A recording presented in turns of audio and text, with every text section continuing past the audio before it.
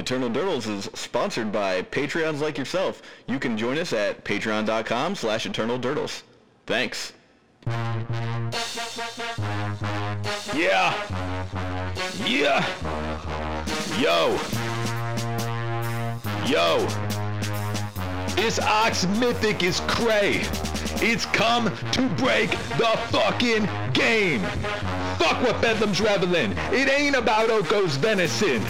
Yo Forsyth, yo Lauer, hey Rosewater, Ox gon' give it to you. Fuck the cage, the lines can go home. Ox is coming to claim legacy as its bitch, and that's the deal. Delve is for noobs, escape is real. Discard your cards to the yard and pray. That Ox flashing back, shit's judgment day. Beyond death, where he coming from, he'll do it again. Treasure cruise, fucking child's play, what's he thinking? This Ox is the enemy. Doesn't matter if it dies, he's discarded, escapes the vicinity. Exile 8 cards, fuck your tears. This Oxy red is my magic mirror.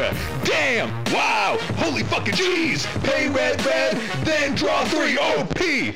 Ox is here to change the game. Stupid fucking tribunal shit's insane. Rosewater, yeah, then we draw 3 cards. Magic is so hot, it's such a recall. Ox gon' give it to you, he gon' give it to you. Ox gon' give it to you, he gon' give it to you. First to hit the yard, then you draw 3 cards. Magic is so hot, it's such a recall. Ox gon' give it to you, he gon' give it to you. Ox gon' give it to you, he gon' give it to you.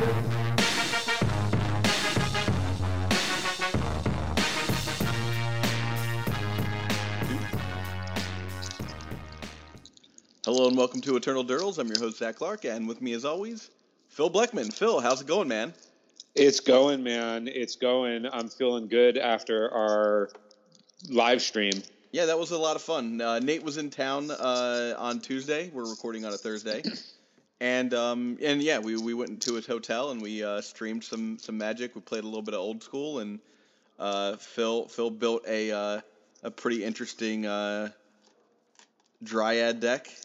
So I've been, ever since Dryad of the Elysian Grove from Theros came out, I've been trying to bust it, and so I took all of my ideas and I laid them out in front of us on Magic Online while they were playing old school, and then in 45 minutes I pretty much just sifted it down to what I thought would be the best version of the deck, and then we took it through a league, and we found the noticeable holes, and now we're on to the next one where we can fix those holes. We are in the thick of the development. Yeah. Before we get into that, let's talk about I guess Magic Fest New Jersey. Oh yeah, dude! You got to tell them about how great how wonderfully spacious the room was. Yeah. So I mean, let's do the general stuff. So I got there on Saturday. Saturday after, actually Saturday morning. I went in early because I wanted to buy some cards, see some friends, that kind of stuff. I wasn't gonna play in the main event, but these things are great to hang out with your friends, obviously. And so, I get there and I'm thinking about, maybe I'll sign up for a legacy event at 10:45 or whatever. Turns out there's no room. They'd already closed off the what's it called for the day. So I was like, okay, I'll just get on the next one or whatever, no big deal. And then a little later on, they just shut down all side events unless you were. These are on-demand side events, so there was already not enough room for the legacy event just because it was full, and then they shut down all on-demand side events, walk up and you just want to draft or you want to play, like a standard 8-man or something like that. All those were shut off. You can't play Magic at a Magic Fest. That's not how this works. Pretty much. So because there was just not enough room for people. So the event was at capacity itself, like the main event, and then they didn't have enough room to do anything else. You could play in several side events that were firing at predetermined times, but you'd have to wait if you wanted to play in a mystery booster draft or something like that. So I didn't actually play in any of the events at the main event, the main area, because I was just I've already got something planned for the next couple of days, so I'm happy to not do that. But at the same time, geez, this is a lot of garbage. It could have been. It felt like the whole event. I get that there's no room. A lot of people want to be there, so technically it's a successful thing. But it just feels bad when you like if you're not like me and just traveling from Brooklyn to New Jersey, not a big deal. And you came just to play inside events or to play Commander with your friends. One, you had to pay $100 if you want to play Commander. They have this command zone thing there that I suppose is fine. But I don't know, man. Every time I've ever gone to a Grand Prix, you just sit down with some buds and you play some Commander. Like, it's not a big deal. Now you have to pay $100 to get into this, like, command zone area, and you can play pickup games there, I guess. Not a fan of that, personally. I think that that's kind of crazy. Like, I've already spent money on cards that Wizards of the Coast made. I show up to this event to see my friends. I'm buying cards from the vendors. You know, I'm supporting the. I think I spent like $300-400 at this event to support, you know, the local scene, the you know, I want to see Grand Prix keep coming back and stuff like that. So like, of course, you know, I want to. I'm out there spending a little bit of money, spreading it around, but to have to spend $100 to get like basically no value, like just I'm allowed to play with people. Like I could have stayed home for that, you know. I could have stayed home and had a you know EDH game at my house. Drinks would have been free. You will answer me this, okay? Is there still money in your wallet? There is still money in my wallet. Yeah, well, clearly they know what they're doing. I right? guess. You're not supposed to be walking out of there with any money in your wallet. Yeah. I mean, you gotta play around it. It was. Look, I'm not gonna pull the whole hygiene issue. That's whatever. Just you put that many people into that small space, and it just gets hot. It gets sweaty. I don't think that it smelt particularly bad. The other people will tell you otherwise. I think it was not great, but like at the same time, I just felt like, come on, man, like there should be a place for people, and not having these at actual convention centers, having them at like what look like. I mean, Grand Prix New Jersey has happened 3 times. It's like an abandoned Walmart or something like that. It's not big enough. So what are they going to do next time? They realize they have to realize that they made a mistake, or that like they could have done better here, and now they have to think about how they could have done better. And for my money, I think that they need to have either an off-site venue for side events as well. Like, okay, spillover happens here, or they need to not have it at the same location again because it's just not big enough.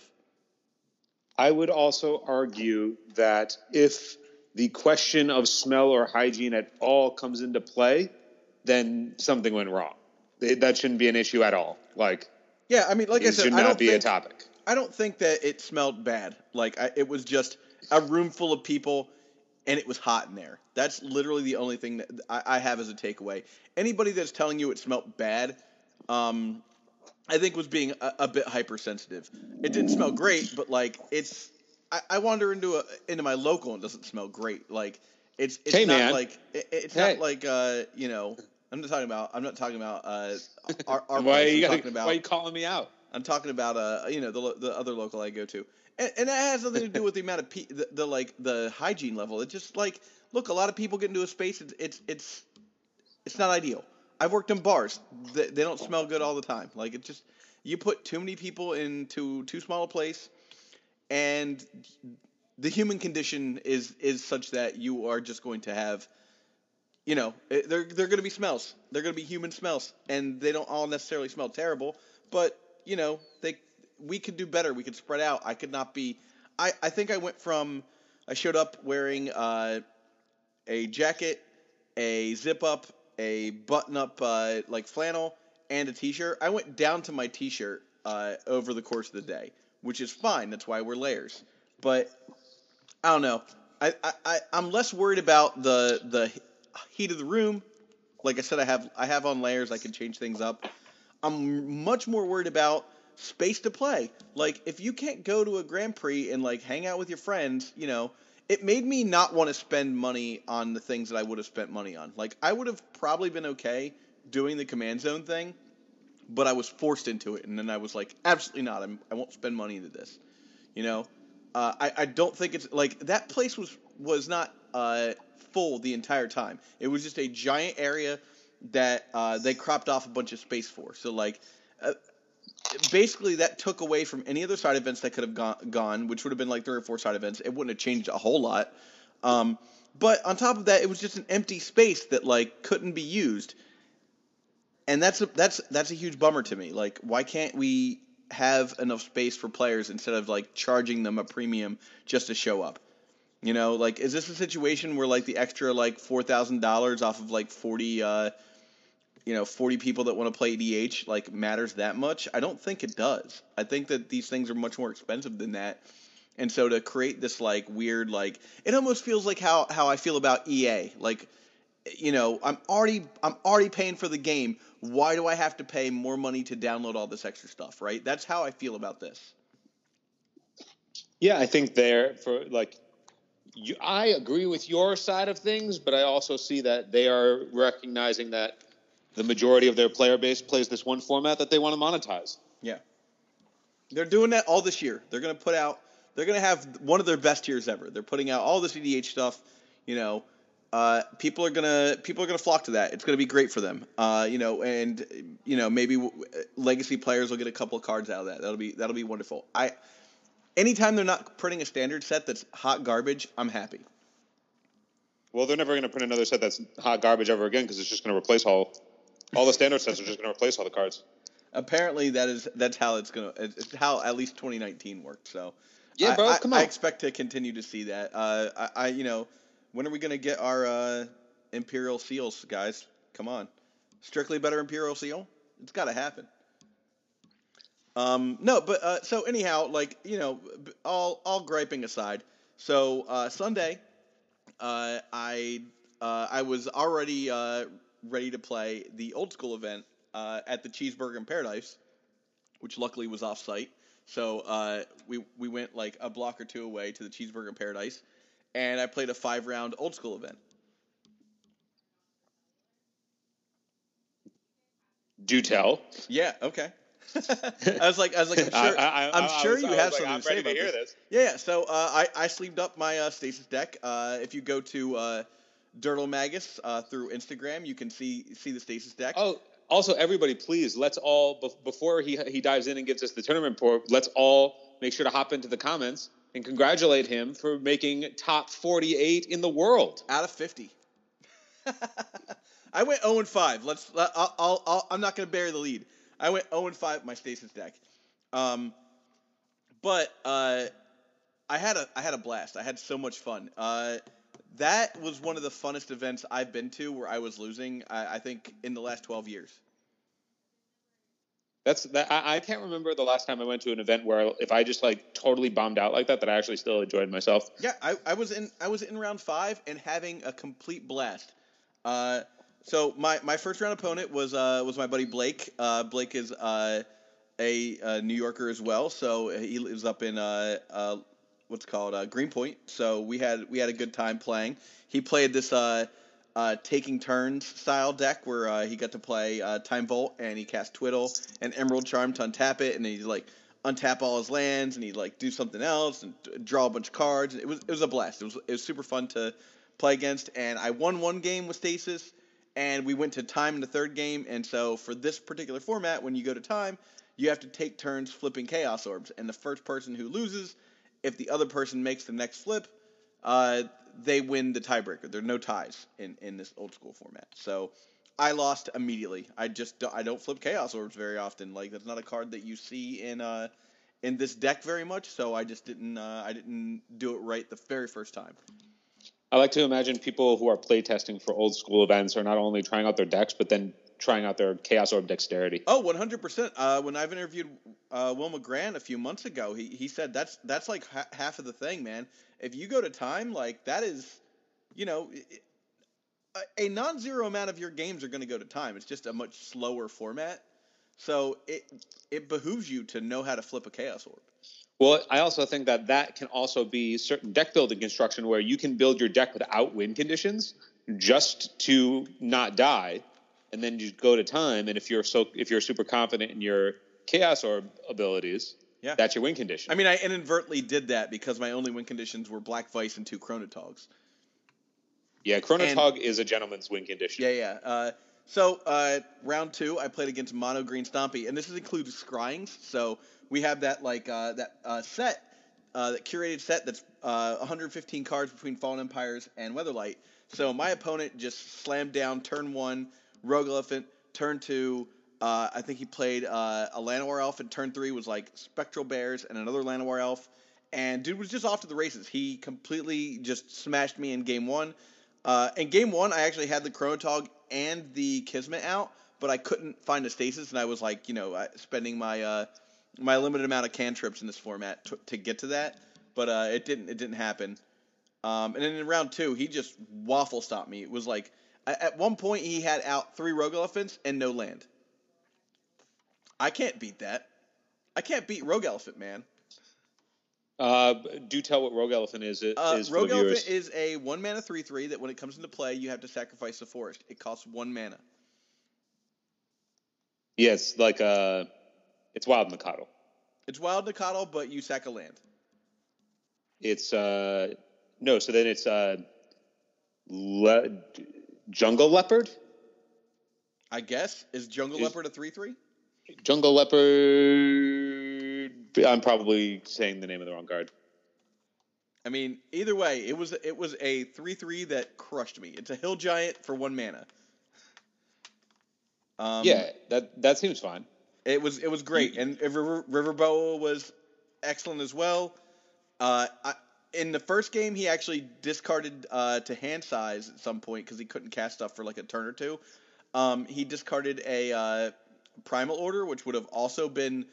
I play a lot of islands, and I play a couple of planes, but I also play a couple of non-basics in the form of Tundras and City of Brass. So with those out, like I just can't win with like a karma effect on me. Like there's not a lot I can do. Like it's just a ticking time bomb for me. I have to keep taking turns. I guess I could with Chronotog because I could keep skipping my turn, but yeah, it didn't happen. So game 2, I got crushed relatively quickly. I ordered myself a Mai Tai. I ordered myself a hamburger, and I just ate a hamburger. And one of the great things about this is in between rounds, all the players, like, we all know everyone here has a love for old Magic cards. So we're all sitting there talking about all the old cards, like how cool is this? Oh, what are you doing? What's your super secret tech? What Scrying's cards are you using? And it's just cool to like sit down and like gab with people about their decks. So I don't know, man. That was super fun for me to just get a chance to like talk in between rounds with people. So then my next game was what I play? Oh, I played against Arabian Aggro, and that was. I actually did pretty good for what it's worth against Arabian Aggro, but I did not get there. What happened in Game 1, I lost in Game 1, and in Game 2, I slammed a Blood Moon because I have main deck Blood Moon. Game 2, I slammed a Blood Moon and was able to like slow him down enough that I was able to get Stasis out, and I bounced to my hand. He was like, okay, let's go to Game 3. In Game 3, let's see here. In Game 3, we actually went to time, and in turns, I had out. He was tapped out. I got Kismet, Stasis, and Chronotog out. But so normally, I would position myself to be like, hey man, come on, you see, I've got the win here. Let me. Could you please scoop to me? But because this format has a way to break ties instead of being like, hey, can you scoop to me? Which my opponent wanted to do. He was like, hey, I think, like, you won this one. I was like, no, there's a way to do this. We have to Chaos Orb flip, man. And so we did the flip. Of course, I lost the flip. So that was 2 rounds. I could have been 2-1 at that point had I just won my Chaos Orb flips. I mean, you didn't come in knowing what your win condition was. That's all. Yeah, I mean, I should have known better to learn about how to flip a Chaos Orb. You should have played around not knowing your win condition. Yeah. So, round 4, I played Goblins. And let me tell you, the Goblins deck is very good in Scryings because they have access to Goblin Grenade, and it's brutal. They've got what's it called Goblin Elite Infantry. They just had so many good cards. The girl I played had Goblin Balloon Brigade, Goblins of the Floor, Goblin Digging Team. Luckily, I didn't have any walls, so it wasn't a big deal. Goblin King, of course. There was one point where she had out 3 Goblin Kings, and I had them all tapped down, but I couldn't pay for my stasis anymore, and she got to untap and attack me. That was the first game. The second game, I ended up taking I lost in 2 games. The second game, I had out Zornorb, Ivory Tower, Copperhead, and Stasis, and I was just looking for the Chronotog and for her to tap out, and she still was untapped. She had out a bunch of creatures, and I was at 9 life, so I felt like I was pretty good. She untapped and cast Shatterstorm, and I was like, okay, like I don't need to get rid of any land. I'm fine. And so that was my fatal mistake there. And then she went in with by attacking me, and the attack would have killed me, but I had a boomerang, so I boomeranged her Goblin King, and she cast Goblin Grenade on it, and that killed me. Like Goblin Grenade's an instant? Maybe it's not.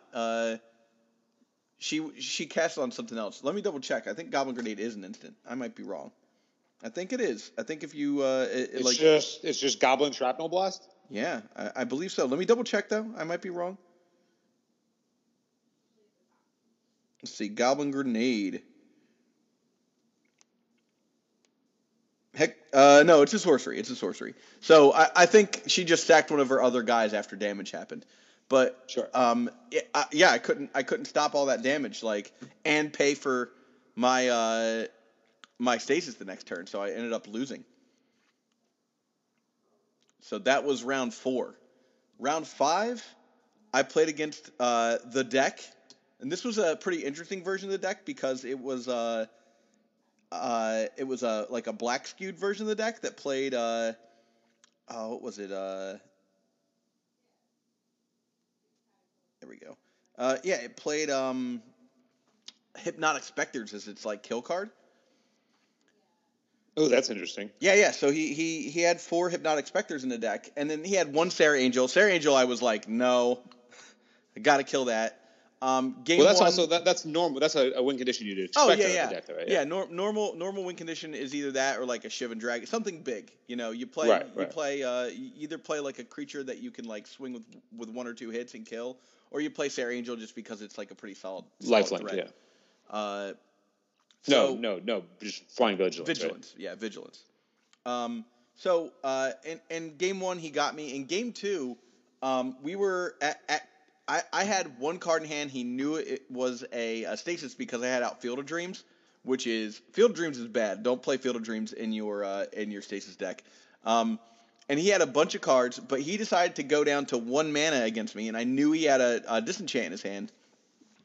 My next draw, because I had Howling Mine in play, I didn't know both of the top of the cards of my deck, so I drew, and I drew again. It was Kismet, and I had 6 mana, so I slammed Kismet, slammed Stasis, and I already had the Chronotog on the board, and he was just like, that was incredibly dumb of me to... I think he attacked me for 5 with his Mishra's Factory, tapping other factories, and he's like, I should have just attacked you for 4. So I got that one, and then we went to time. No, we didn't go to time. We were about to go to time, but he had enough to kill me. So I ended up losing my last match. I was 0-5. They gave out a bunch of sweet prizes, like cards that everybody signed. Paul Da Silva did a great job where he ran the event. He gave everybody a not Grim Monolith, Grinning Totem. And everybody signed your Grinning Totem. Everybody, if you had anyone you played that round signed your Grinning Totem. So I have a Grinning Totem signed by all my opponents, which is pretty cool. And yeah, it was a super fun event. Everybody there was in good spirits. Everyone was having fun. I didn't see anybody get salty ever, which was cool. I mean, I was playing Stasis. If anything, I would expect people to be salty when they got locked out, but they were just like, yeah, I mean, we're here. When is the next major old school event so everybody who is interested now can go play? That's a great question. I don't know the next big one that I'm looking to go to. There might be one coming up pretty soon at GameStoria. Yeah, but I haven't been paying too much attention. I've been a super busy work week, so I'll have to go onto Facebook. I'll post that in the show notes. The next big one. This was in conjunction with the guys who do GloryCon, which is a Philly event. So they gave out some prizes for like the person who did the best in both those events and whatnot. Overall, it was a super fun tournament, man. I had a total blast. I would 10 of 10. I would definitely old school again. I would not play the same deck, but I would definitely old school again. You wouldn't play the same 75, or you just wouldn't play Stasis? I think I would try. So I mean, I don't get to play that often. So I think I'd like to try a different deck. Probably like the deck or something like that, like a version of the deck. I don't want to play like the exact 75.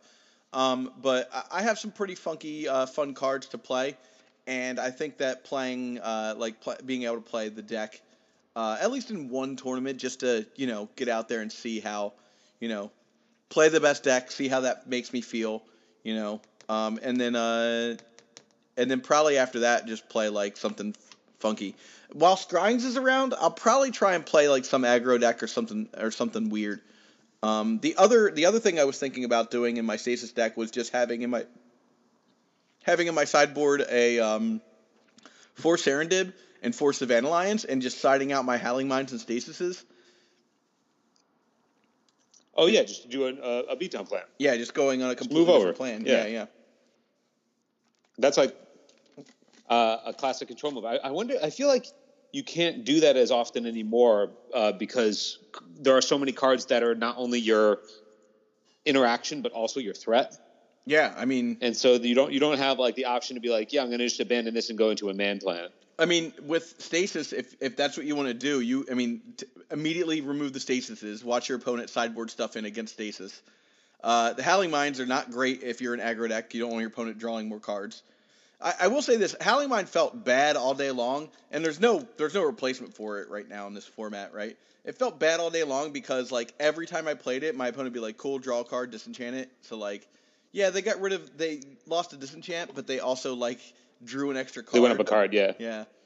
I'd say overall that card drew my opponents an extra card before getting me a card at least 4 or 5 times on the day. Yeah, I mean that's always going to be an inherent weakness of the card, unless I have Relic Barrier. You can find a way to have a way to tap it. Yeah, Relic Barrier is the way to do it.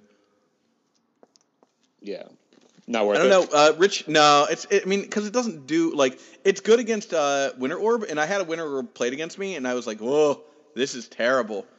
And I still was able to get around Winter Orb because I was just like, okay, well I'll just tap for Stasis when I get it, and like I had the Crotog and the Kismet out, so I was like, I can beat it. I just need to get a Stasis, but it didn't matter. I never got the Stasis. But yeah, it's tough, man. I like the deck a lot. I definitely will play it again at some point. It's very Dirtle Magus. Like playing Stasis is like, come on. That's your archetype. Yeah. It's your archetype is Stasis. My archetype is a lot of cards that amount to ultimately accomplishing nothing.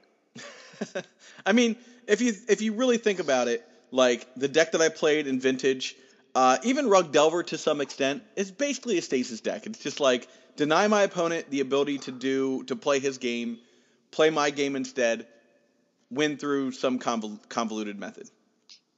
Win through shenanigans. Yeah. That's my favorite way to do it. Yeah, this event sounded like a lot of fun. I'm like, so many. There are so many options for events right now with like Pioneer and everything that I haven't given time to old school. But like every time I hear you guys talk about it, or like even getting to watch you and Nate jam a little bit when we hung out the other day, I'm just like, oh man, this seems like actually like. This format seems like it's delivering the actual experience I want as I'm going through all these other formats. Yeah, I mean that's the beauty of playing this format is just like how much fun is it to, you know, play Magic like we used to when we were like, 14. That's how me and Nate feel about it. It's like we get to just do the old, like, oh, Stasis versus the deck versus, okay, I'm gonna play something weird with Winter Orb and Titania's Song. That stuff's so much fun when you get down to it and you get to play other people. Like, especially if the other people are as excited to do it as you are. Yeah. All right. Well. Yeah. I mean, there's not a whole lot much more to say about it. I had a lot of fun. If you're feeling frisky and you want to try this format, you should. It's a total blast. I mean, I am convinced. I just need to now figure out, one, where there are events, I guess Game Story if they have them, and then two, what deck would I commit to try and build. Yeah, that's the thing, is like, definitely figure out. There are certainly budget decks in this format that you can build. Somebody played, like, if you look at the link, I'm gonna add the link for the tournament write-up, so you get a good list of all these decks with scryings in them. And one of the cooler ones was, like, someone built a Merfolk deck. Budget Merfolk. I guess that also cool. You can play with cards, like if for any of the Eternal players, you can build any decks of old that if you weren't in the game yet. But that's what I'm thinking. I'm like, I think about the deck and I'm just like, yeah, I kind of want to play the deck that wins, like, with the original Elixir of Immortality. Yeah. Yeah. All right. Well, let's talk about your deck, man. Let's talk about the deck that we played with Nate online the other night. So the idea of the deck was trying to essentially build the Dryad of the Elysian Grove. I hope I'm saying that right, because I have no idea. Yeah, that's close. Elysian. Oh, the Dryad of the Elysian before we get Grove. into this, I should mention that I bought 3 Homelands packs in a gamble, trying to find memory lapses, and failed. Oh, you didn't get your memory lapses? Nope. That's unfortunate. Nope. But I do now have I have Folk of Valhalla, Ebony Rhino, and Willow Priestess. So what's the deck that you're going to build with those cards? Ooh, I don't think any deck. Oh, so they're just gonna rot. Yeah, they will literally be kindling this summer for fires that I start. Oh, well, at least that's cool. Now you have a story to attach to your kindling as you toss it into the fire. Correct. Somebody's gonna be like, "Hey, wait, what are you burning?" And you'll be like, "Well, you'll never believe this." But yeah, let's go back to talking about this Dryad of Elysian Grove deck.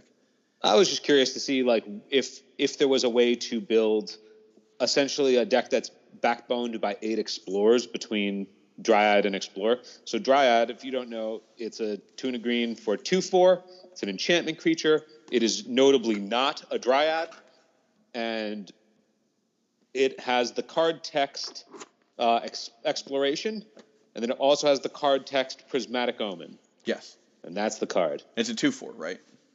It is a 2/4. So I was thinking that there was a way where you could build this, this tutorable lands deck that has all these explorers in it, and we even went so far as to play an Oracle of Moldiah as an explorer number 9. And essentially we would play the deck where we had all of these win conditions between Maral Aging and Field of the Dead, and then also now Valakut, because when you have Prismatic Omen, it means that all of your lands are mountains, and it means that every land after your 6th land drop with a Dryad on the table will turn into a bolt.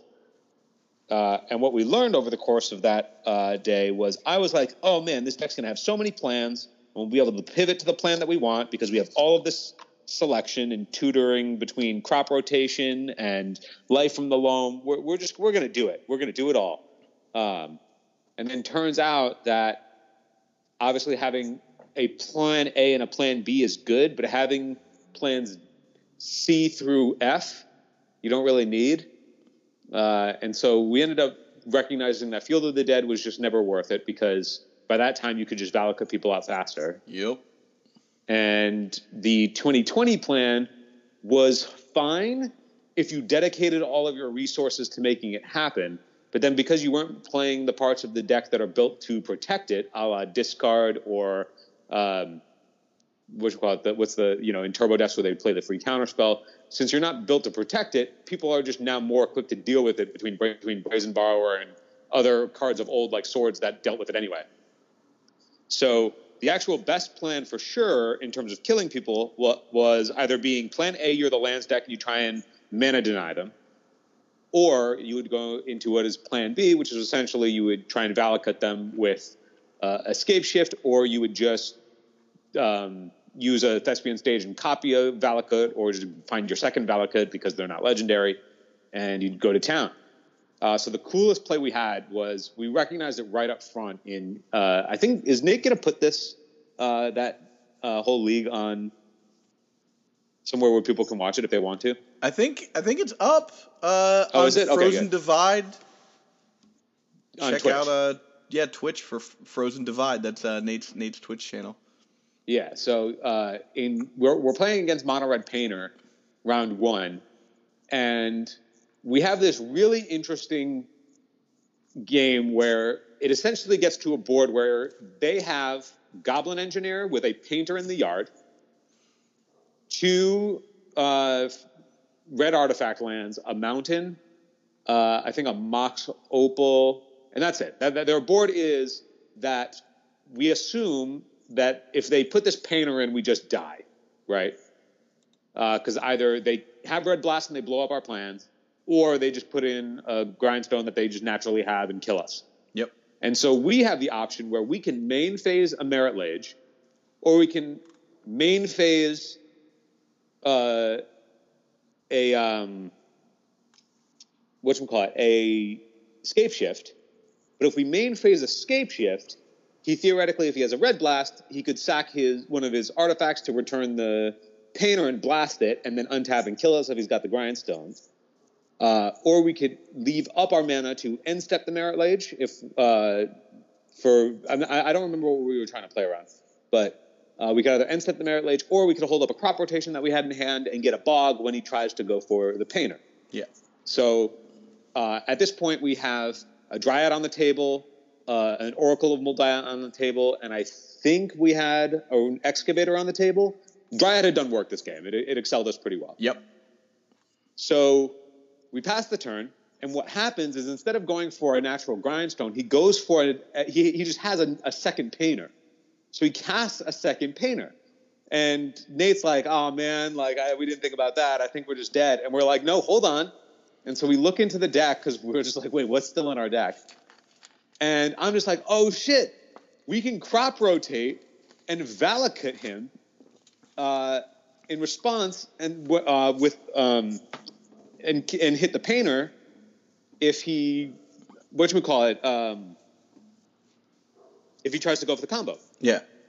So we do that, right? We Crop Rotate, we shoot his Painter Servant that's on the table. He tries to weld out the Painter we target for the other welder. He does so, but then we crack our fetch, get another land, and Valakut trigger and kill that one before he can kill us. It was so sweet. And it's at this point that I was picking up beer and sushi. Yeah, he was on the sushi. I was out of the room.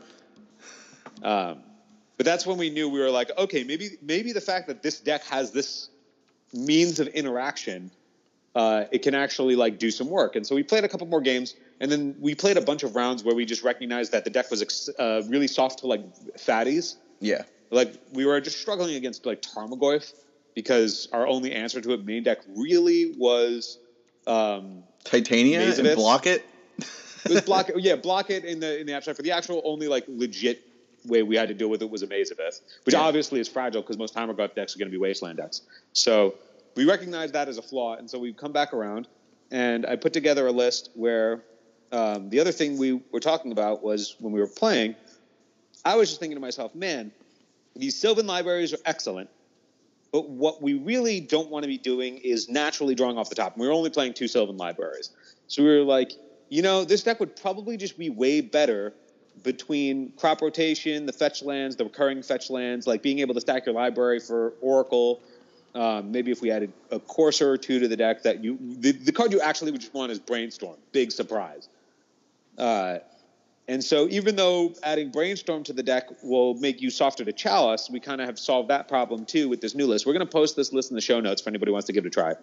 But right now where we're at with it is we have eschewed the main deck Dark Depths plan. That's just not where we're at. Like, if you want to be Dark Depthsing and like that's your main thing you're trying to do, there's just better versions out there. You don't need to be on the 8 Explore plan. That's just not necessary. You can just turbo it. You're better making Merit Lages on turn 2. So we got rid of that plan.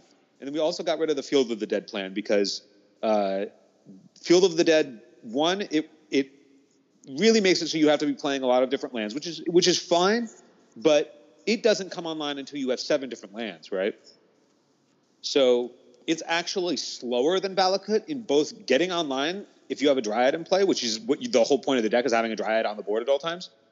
So it's slower in that regard, and then it's also slower killing them because you are making a bunch of 2/2s, which may not even necessarily be better defensively, because if you can get the Valakuts online, then you can just start bolting down their team or bolting their walkers or bolting them. Yeah. So we got rid of those. We got rid of those XX plans, and now the deck is just way more focused on. We are going to be the Mana Denial deck as our plan A, as we just out-resource them with more lands in play. And then we will eventually, the way we kill them is just either nickel and diming them with Valakuts, going long because you have all of these explorations. Now, the win condition, instead of playing a main deck Scape Shift, which is going to be bad some of the time, I've moved over to do Fae of Wishes because now I get to have Scape Shift plus anything else that I want. So the crux, here's the back of the creature list of the deck is 4 of your Dryad, 2 Fae of Wishes, an Oracle of Moldiah, which I could see becoming an Azusa if you wanted to. Okay. I just think that having the lands off the top is really important. Same thing on that same idea. That's why I'm playing a Courser of Kruphix. So that's my 8 creatures. 4 Dryad, a Courser, 2 Fae of Wishes, and an Oracle. Don't worry, I already sent you this list. And then our spells we have 4 Exploration, obviously, backbone of the deck. The 4 Brainstorm, because we added it because we realized we wanted it. 4 Life from the Loam, our plan A. 3 Punishing Fire, you're the lands deck. It's your best means to deal with aggro. 2 Sylvan Library, because they had overperformed with us in the first one, and I don't feel like cutting something that's bad from something that we're still going along with. And then, where are we at? 2 Engineered Explosives. And now that I've brought up the Engineered Explosives, I can go to the other creature in the deck, which is Trinket Mage. Now, I think Trinket Mage might just be, Trinket Mage is my pet card, so it might be too cute. But Trinket Mage to get your Engineered Explosives, and then our lands having Academy Ruins, it's the old school way. I remember when, blue lands decks, before they got Thespian Stage, would play Talaria West, Talaria West to get Engineered Explosives, and then also to tutor up Academy Ruins. So essentially, they would be able to loop Engineered Explosives to consistently deal with the board over and over and over again. And that gets even better because with Dryad, you theoretically will be able to max out the EE. So that's nice. That means that you can deal with anything up to CMC 5 that people would play. I can't imagine any permanent that's bigger other than Angler, maybe. But, yeah, I mean, and we can deal with an Angler in that situation. In a situation where we have all access to everything, I think we can either block an Angler and just just deal with it, or go to the next game. Yeah, And in the previous version, we had 1 Ramunap Excavator main and 1 in the board, and it overperformed, obviously. Having a Crucible of Worlds is very good. And now, since I'm playing the Academy Ruins, I just decided to swap that Excavator to become a Crucible of Worlds, so if they hit it, you can Academy Ruin it, and you essentially can recur anything at any time, so theoretically your deck is just always going to have access to all of its things, assuming you just have one part of it to get the other. Yeah. And then the last 2 slots are flex slots for Trinket Mage and Aether Spellbomb, because we're soft to Merit Lage if we don't have a way to deal with it. And this gives us a couple of outs. It means that we have a Maze of Ith to deal with it, we have a Karakas to deal with it, and now we also have an Aether Spellbomb that we can tutor up to deal with it. And then you theoretically can keep them off if you just recur your Aether Spellbombs and leave it on the table with your Academy Ruins. So you have outs to play to. And then the last slot is an expedition map, because I figured if we're going to maximize Trinket Mage as much as possible, even though it's exceptionally slow, that you can use your Trinket Mage to essentially tutor for any land in the deck. And then, so that's it, 28 lands. And so you have 32 spells, your 28 lands.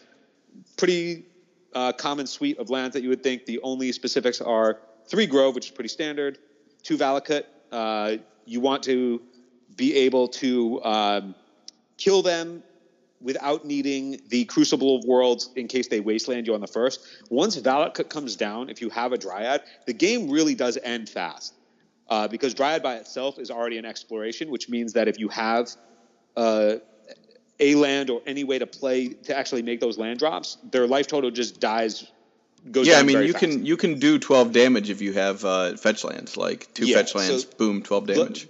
Once you get to 6 lands plus Dryad, like the game ends fairly quickly. So you don't need to go to the full 4 because it comes into play tapped and there are diminishing returns in that. But it is a red source, which does come up for Punishing Fire recursion when you want to be casting it multiple times a turn. Yep. You naturally want to have some number of a variety of colors in your deck anyway to turn on your EEs. You're primarily a green deck that is both splashing blue and splashing red. You're not really a 3-color deck, even though you have access to all of these colors. But otherwise, you have Academy Ruins, which is a flex here, a Teleria West, which is a flex here to get anything you want, including your Engineered Explosives, 1 Maze of Ith, your Bog, your Karakas, pretty standard. Waterlogged Grove is a way to cycle. I'm playing that over the Tranquil Thicket just as another means to play blue so I can get a blue source in there for my Brainstorms and my Fae of Wishes. 6 fetch lands. I did a split on 2 islands, 2 forest. And then you play your duels. Hopefully they're black bordered. And your 4 wasteland. Yeah. Duels, hopefully you're black bordered. Yeah, so now... moving on to the sideboard. The sideboard is pretty much a Fae of Wishes package. We left 2 flex slots in here for you to put over to whatever meta you think is you're going to be playing at. If you're playing this at a local, it's probably going to be different than what you're playing against online. So we left 2 slots open because Fae of Wishes is going to be able to get any non-creature card you want. So you can either get a land. It's just non-creature. So it's pretty open. Also, Fae of Wishes is also very good with Loam.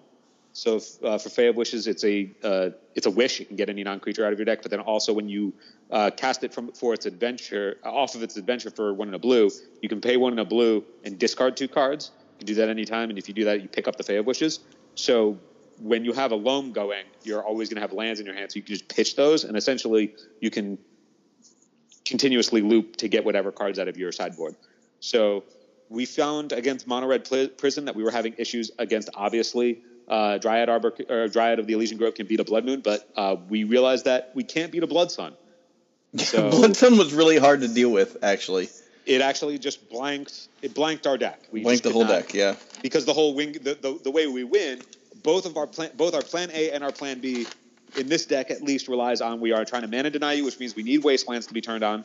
Our plan C was attack with 2 4s. Yeah, and then that didn't really work out so well. So we wanted ways to deal with that, so we upped it to we're playing 2 Force of Vigor in this deck. I only kept it at 2 because if you bring 1 into your deck post board, it means that between that and the Fae of Wishes, you have way more access to it. So we have 2 Force of Vigor, an Ancient Grudge. You want to be able to hit you want to be able to hit your opponent's stuff. I put in the Ancient Grudge. I could see it becoming a Shenanigans. If you think that's better, I figured just having the immediacy was just going to be the immediate 2 for 1 was just going to be better here, though. Yeah. But feel free to change. I'm not married to it. Our graveyard hate is we obviously have the Bog package in the deck, but then we also have 3 Line of the Void in the board and 1 Tormod Script. I get it, 3 Leyline on the board. Phil, why aren't you playing 4? That's the obvious mistake. You should always be playing 4. I agree. In this first pass, though, I wanted to play the Tormod Script as a means of if we get, let's say, if we have a turn 1 exploration, we can go turn 2 Trinket Mage and pick up our Tormod Crypt and then play the Tormod Crypt.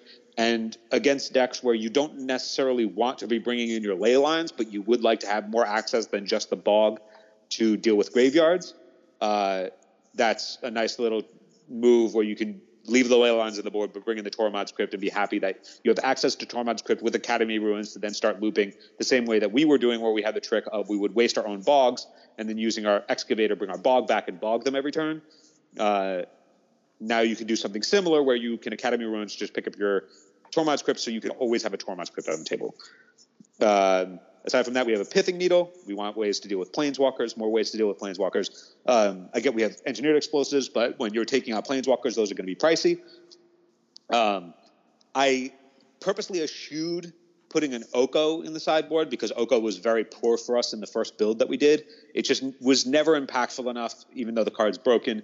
It would just always eat a Red Blast, or it was too far behind on board to ever be relevant when you're turning off their thing. It was just too narrow for us. So I eschewed it here, but if you think it's good, put it in. Instead, the Planeswalkers I chose to play were Jace the Mind Sculptor. I wanted to have a pivot condition against opposing Grave Hate, dealing with our Punishing Fires and our Loams, which people are going to do. And then also a Dak Faden, because I figured if we wanted to deal with artifacts, we could also just steal them.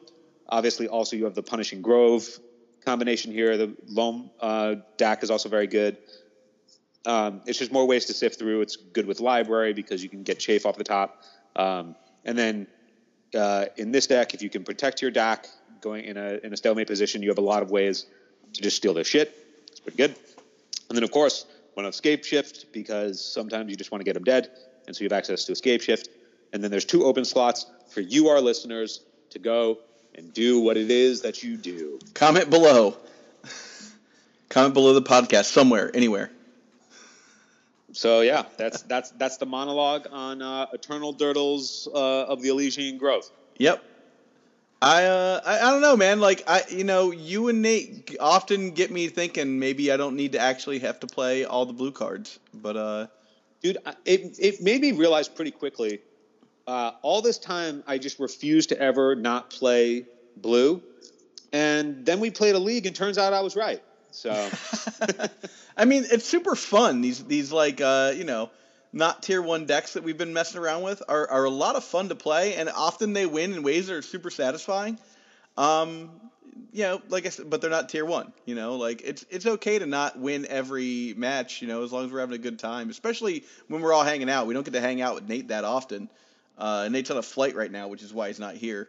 So it was cool to hang out, and we had some great moments where like Brendan was like, "Hey, I don't think he's playing Chalice," and Nate was like, "Yep, he's definitely not playing Chalice," and the guy cast Chalice, and we like immediately. It was timed almost too perfect. Yeah, it was so good. But I think I adored that. I think that kind of sums it up for us. You have anything else? Yeah, so we'll post that deck in the show notes. Give us your comments because it's very possible that this is the list that if we are able to go to any of the big legacy events, the 20K in Missouri and the 40K in Missouri, if we get to go to those, this might be the deck to just bring, right? If we're only going to be able to play Legacy a couple times this year at big events, you might as well have fun. Yep. And it seems like these are like after the league that we played, even though the deck was misbuilt, man, was it a blast. So one thing we also learned is that Nate has played way more Titania than either of us have. That is definitely true. By a lot, yep. Well, anyway, congrats again on making 48th. Yep, thanks. And, this will go up on Monday. So happy Monday to everybody. And then I won't be around for 2 weeks. I'm going to Europe. So Nate and Phil, I leave you guys to figure out the podcast for a couple of weeks. Yeah, if everybody's wondering why he's going to Europe, it is the celebration tour for being top 48 in the world. Yeah, that's definitely they take it very seriously over there in Europe. That old school format. Well, I was definitely the number one Stasis player in the tournament. So well, congrats to you. Have fun in Paris. Yep. Nate and I will try and hold down the fort. Sounds good. I'll see you guys in 3 weeks. Night, everybody.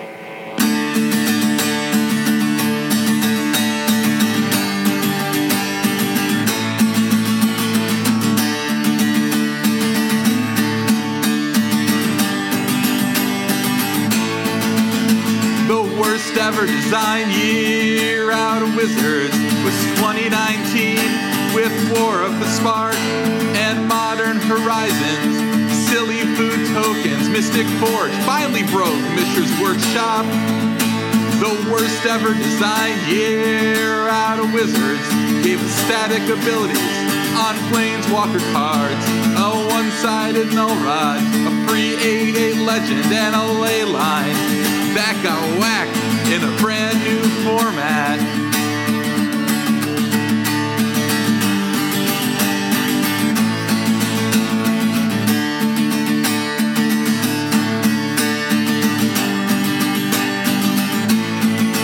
R&D sure believed in their hearts they were helping by pushing the characters in their story arcs, so they stopped after like 5 minutes of testing Oko and moved on to the fake playtest cards.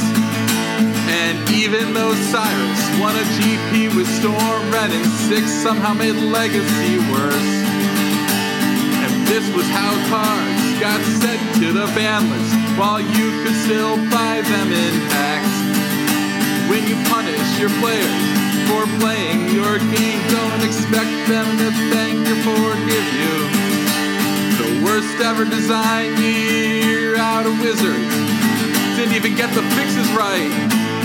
Ban True Name. Ban